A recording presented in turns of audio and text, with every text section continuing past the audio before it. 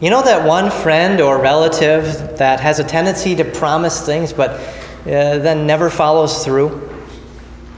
Or as a manager or a fellow worker, you're counting on someone to do something for you, and in the back of your mind you're thinking, man, why did I bother? She never is reliable.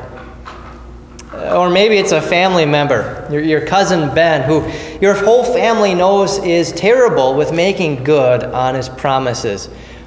Maybe he says to you, yeah, I'm definitely going to be with you for Easter dinner this year. But you know that at the last minute he's going to have something come up and he's going to have an excuse as to why he can't make it. This guy, this friend, this employee who promises to do things but never follows through, that's Peter from our sermon text. Jesus is about to celebrate the Passover, his last supper with his disciples.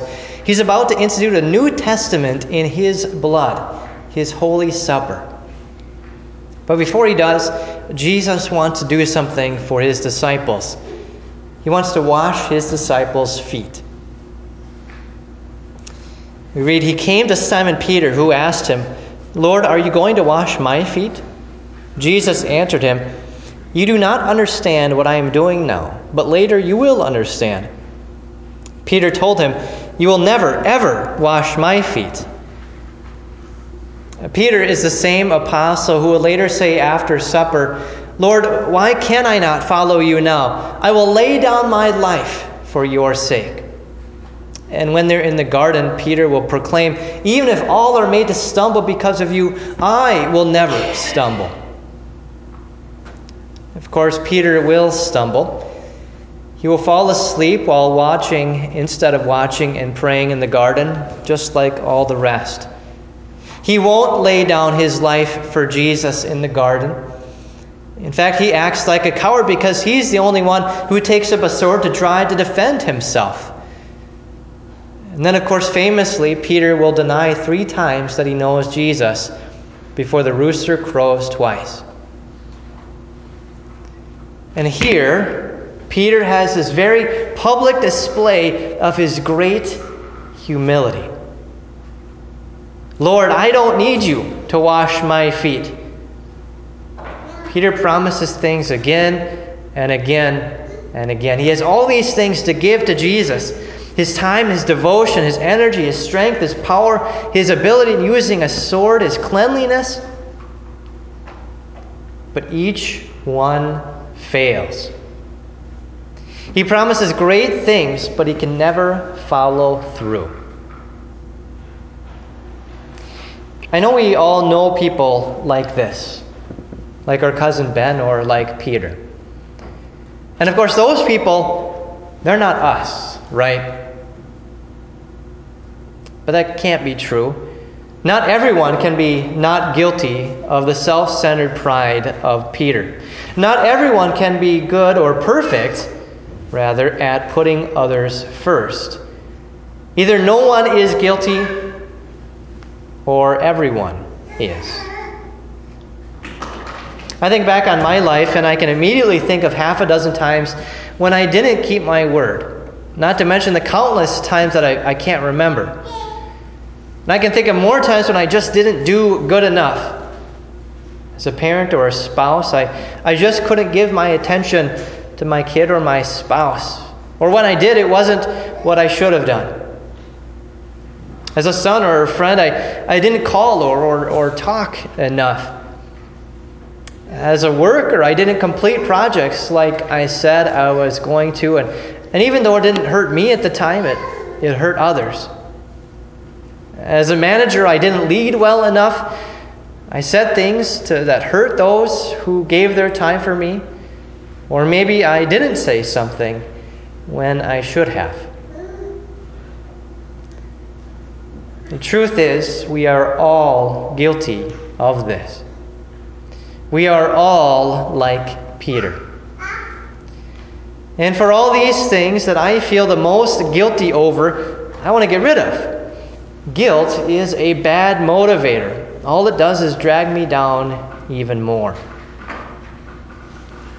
And actually, if you want an example of someone who did follow through, he's in our text too. Judas. By the time supper took place, the devil had already put the idea into the heart of Judas, son of Simon Iscariot, to betray Jesus. Judas is the one disciple who actually follows through with what he said he was going to do. Sometimes we do that too. We follow through on things that we shouldn't. And so what do we try to do? We try to justify ourselves for those times that we are like Peter. We make excuses as for why. Well, I couldn't follow through because of this and this and this and this. But at least I'm not as bad as my cousin Ben. I usually follow through. Well, do we? We try to relieve our guilt by making our consciences to be without sin, or at least with less sin, less failures than others. Or we fill our consciences with excuses so that we have more things that justify us than we do that condemn us. We try to give ourselves a good conscience by giving ourselves some slack, which usually means coming up with excuses. Modern psychology even says that it's good to remember that no one is perfect. The most successful people even make mistakes, so it's okay for you to make mistakes as well. It's not. Sin is never okay. If sin were okay, Jesus would not have needed to go to the cross, suffer literal hell on the cross, and shed his blood as atonement and payment for sin. He wouldn't have needed to offer his body and blood continually for the forgiveness of your sin if you could just give yourself some slack and give yourself a good conscience. A good conscience is not a conscience without sin, or one that feels justified in sin. A good conscience is a conscience that's been forgiven.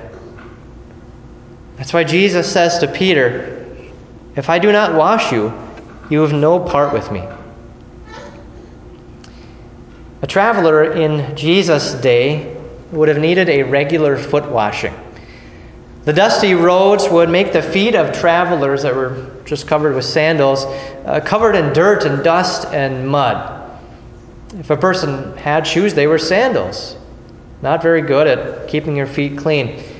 And if you're going to come inside to eat the most important meal, an elaborate meal of the year, the Passover meal, the last thing you want is to come in being filthy. Can you imagine going to the fanciest restaurant in Madison covered in dirt? How ashamed you would feel. And it's just dirt. When we come before God, before his altar, nothing is hidden. Our guilt is exposed. Everything we ever should have done and didn't do, and everything that we didn't do that we should have done, it's all exposed. We come bearing all of our shame. But at that Last Supper, Jesus, who knew that the Father had given all things into his hands and that he had come from God and was going back to God, does something unimaginable. The Almighty God, who has everything, who created all things, does what no other God or any other person does. God doesn't make creation serve him. God doesn't make sinners make up their sins to him.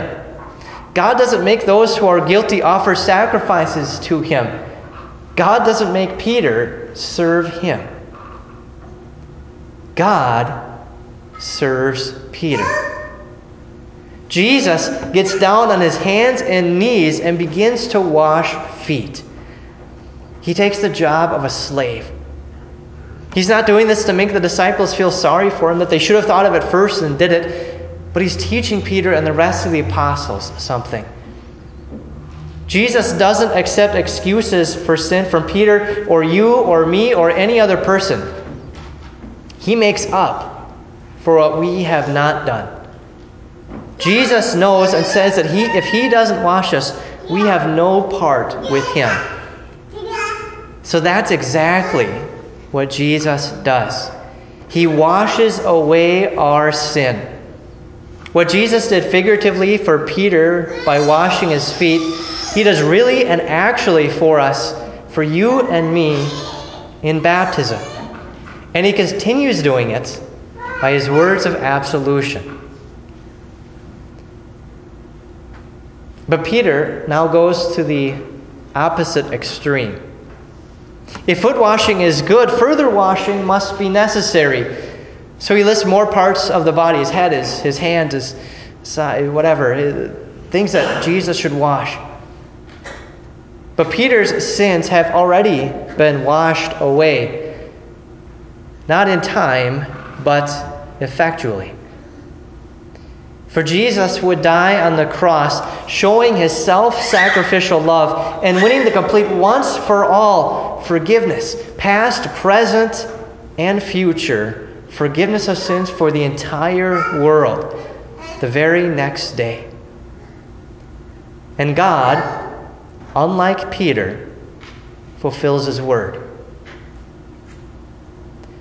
And so, just as a traveler doesn't need a complete bath, but only a foot washing, so Christians, like Peter, must lead a life of daily repentance, contrition, being sorry for our sins, and faith, trusting in the complete forgiveness of our sins.